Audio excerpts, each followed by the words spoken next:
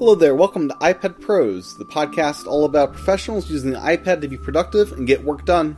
I'm Tim Chan, host of the show.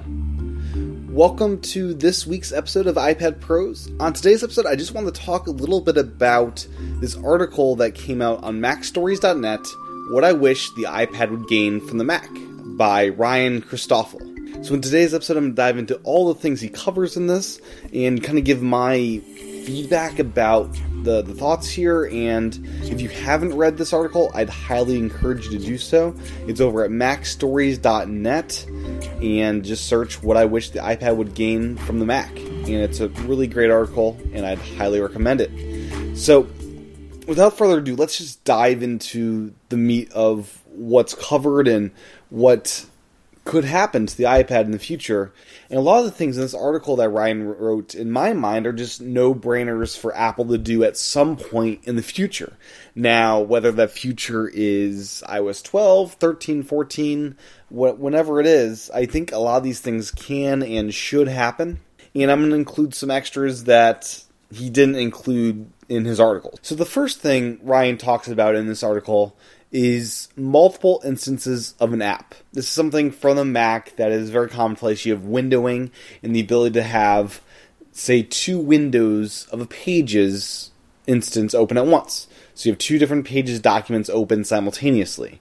And this is something, of course, that I would love to have on an iPad.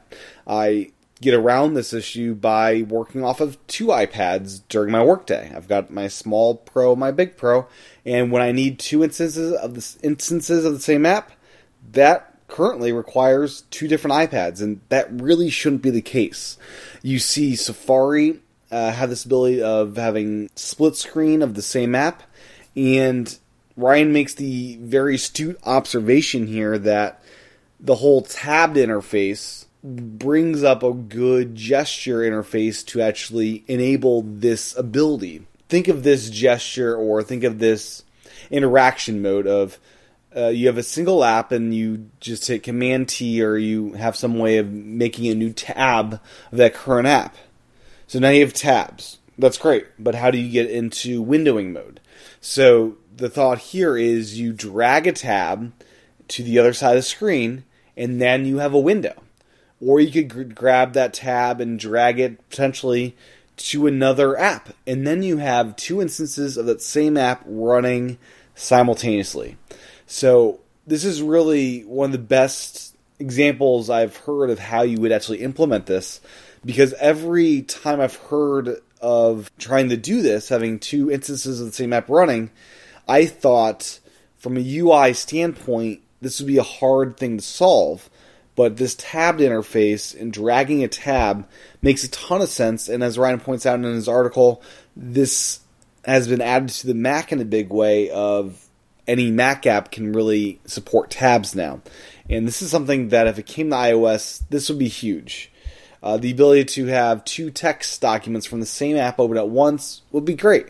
Having two things from Ulysses open at once, having a reference sheet and your active worksheet open at once. This would be fantastic and really useful if you're doing work in different PDFs. You have a PDF you're referencing while working on another one. There's endless use cases where you'd want two instances of the same app open at once, and great execution here. So this, I think, should definitely come over from the Mac. Now, let me dive into something that is not mentioned in Ryan's article, and that is just external file support. There's no reason iOS, especially the iPad, should not support the ability to have external hard drives just plugged into it and actually reading and writing directly to it from any third-party app as you would on the Mac. This is a no-brainer, and there is a Files app now, and it should support native SD cards, so you don't have to do crazy hacks to get files onto your device. Working with big video projects, potentially having Final Cut on the iPad, you really should have external file support from hard drives. So that is something that I think should come over from the Mac. That would be an amazing thing to have. The next thing in Ryan's article here is more diverse hardware. So more diverse hardware. This is pretty self-evident. If you look at the Mac, it's got a huge lineup from the Mac Mini all the way up to the Mac Pro, the iMac Pro, and the laptop line from the MacBook to the MacBook Pro. It's got a very diverse lineup of hardware.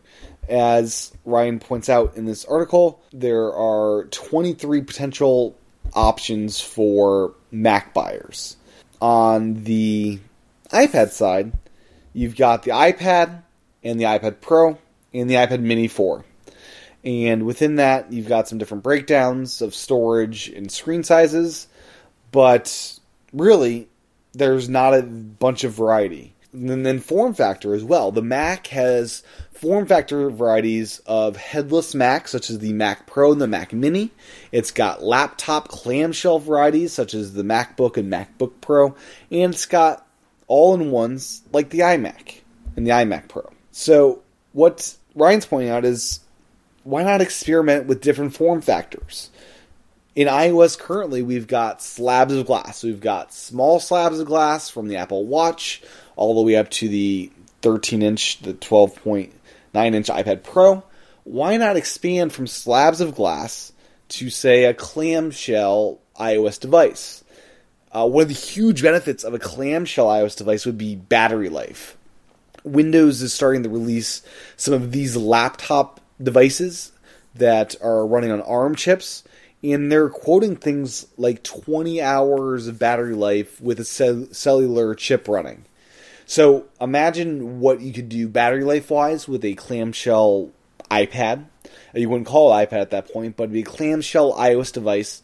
You're able to do a lot more with battery in that way.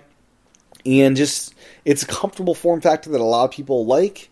And it's something that I'm not sure if I would jump aboard right away. I do like being able to just rip the screen off my keyboard and put it in the dock and having the two iPads side by side like that. But it is something that I would consider. Would I potentially replace my bigger iPad Pro with maybe a really big clamshell? That's a potential thing. Maybe a 15-inch clamshell iOS device. That would be really interesting. Something also that's I didn't see mentioned in Ryan's article, but the Apple TV is an iOS device.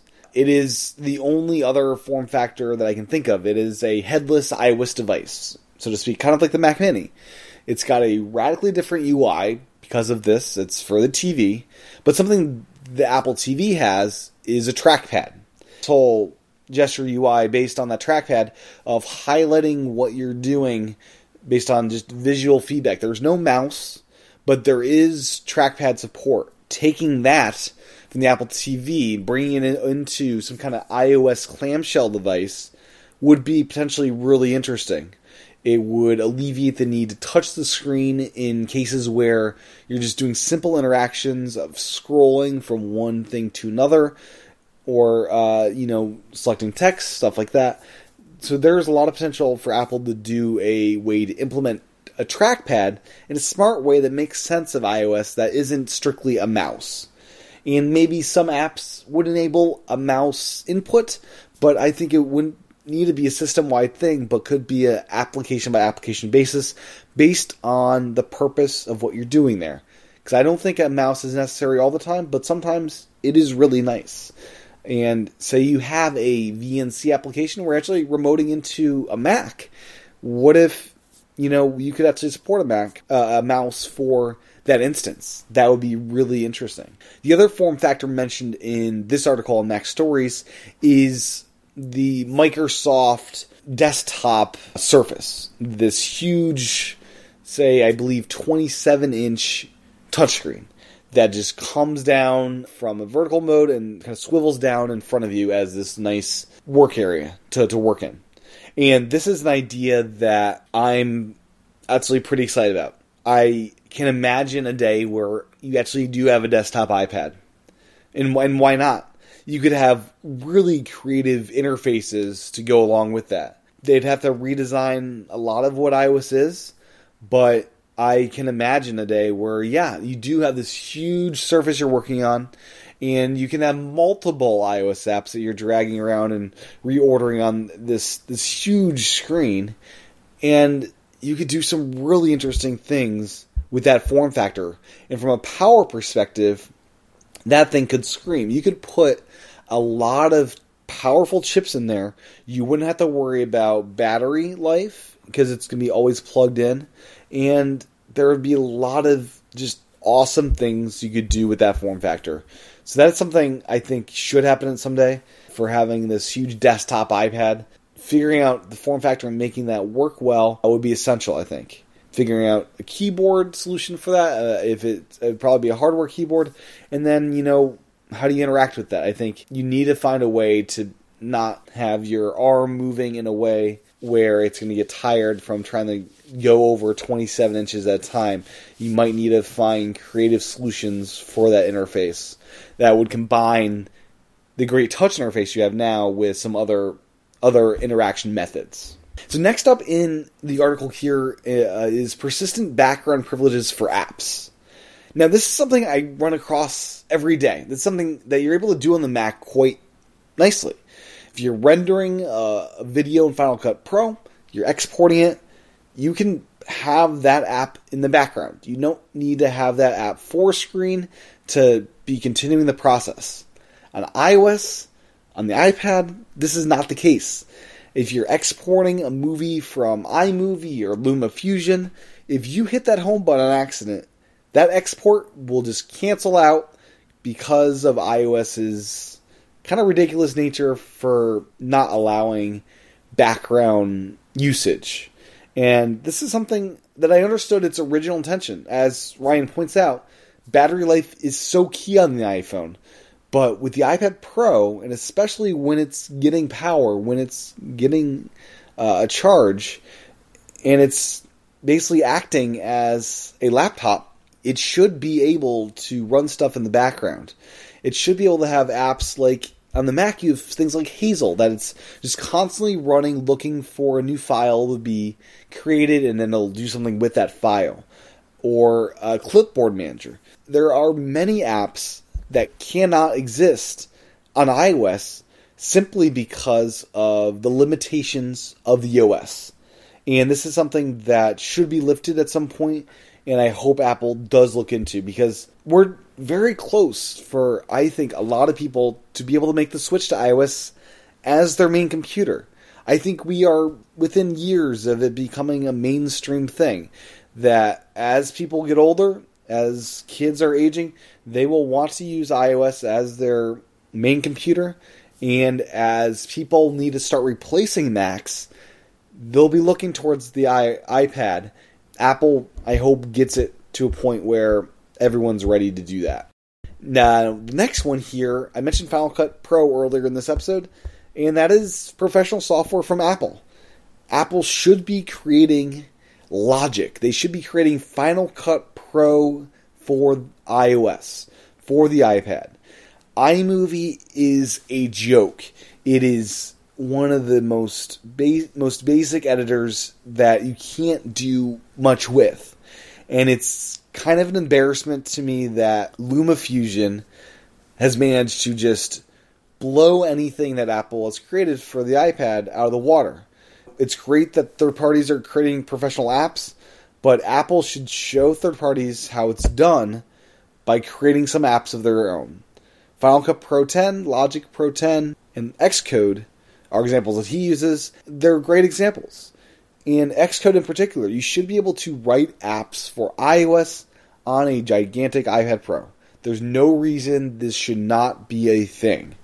Apple should really lead the way and create professional apps for the iPad to show users and to show developers that this is a platform that we endorse as a platform to get work done and to create content with. That is something that definitely should happen.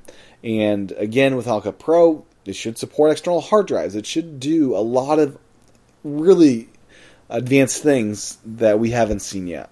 The next one, and the final one on his list here, Ryan's list, is multi-user support. Now, this is a feature that is available to educational institutions, but for whatever reason, it still has not made it to the consumer version of iOS.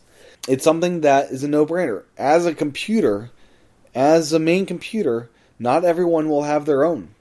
families should be able to have one iPad that's their desktop iPad or whatever it is, and have multi-users where everyone could log in. It would show them different home directory for files. So when they open up the Files app, it would have different files there. You have your own iCloud account associated with that user. You'd have different apps showing up. This is a no-brainer and should be here. So, yeah, these are all great things that Apple should take from the Mac and bring over to iOS, to the iPad. It's close. And as Ryan mentions at the end of this article, all these things are very doable for Apple to do. It's not a huge leap for them to add tabs to apps and let those become their own instances of apps. It's not a huge leap to have different hardware form factors and make pro apps for it. And it's not a huge leap to do all these things. And I really hope Apple continues the march they started last year with iOS 11 and continue on and to make the iPad the next computer for everyone. And it's getting there. And I hope they do a lot of these things like that. So, if there are other things you would like to see from iOS, from the Mac, over to the iOS, please let me know. You can send your feedback to iPadProsPodcast@gmail.com. One thing before I wrap up the show is external display support would be something really cool if Apple could also take over from the Mac. Now, this would be a much harder thing to figure out. It would need to be a touchscreen that's external. There'd have to be a way to do interaction methods that work with that. Because with a mouse, you can just use your mouse and go across different displays. With an external display on iOS, how would you implement that? Because you couldn't drag your finger from one display to another. So there would have to be a lot of creative solutions to make that work. But some kind of external display solution would be huge. Currently, the way they do this is just to have a separate computer, a separate iPad to have as your second display. And that's not a bad solution for many people. But that is another thing from the Mac that would be really nice to have carried over to the iPad. The other thing I should say I'd love to have on the iPad carrying over from the Mac is kind of like a scratch pad of workspace. You have your desktop on the Mac, and a lot of people crap for messy desktops and stuff, but it is really nice to just be able to have a scratch pad to work on. I'm going to have these files here, and they're all kind of here just temporarily as I'm working on things. I'd like to be able to drag a file to my home screen. Have the home screen of the iPad be able to store more things. Have it become a desktop for your iPad. And have some files that are there, maybe stored as aliases or some other way. But have your desktop be available on iOS. A place where you can be working on a project and not have to go into the Files app and dump something in there. So that is another thing from the Mac that would be a really, really nice feature. Also, as far as bringing things back over from the Mac, FTP access within the Files app natively would be great. On the Mac, you can just hit Command-K and connect to a server. Why isn't that built in the iOS? Bring over all the things that make sense. If you can connect to a server on the Mac just like that, make it available on iOS. To give the power to users that should be there, it's baffling why it's not there. So, there we go. That is this week's episode on what I wish the iPad would gain from the Mac. Great article by Ryan over at Mac Stories. I'd highly encourage you to give it a read. Well worth your time. So, with that, thanks for listening to this episode. Please send topic requests over to iPadProsPodcast@gmail.com. If you have a chance, please review the show on iTunes. I'd really, really appreciate it. And with that, we'll be back in a couple weeks for another episode of iPad Pros. Thanks for listening. Goodbye.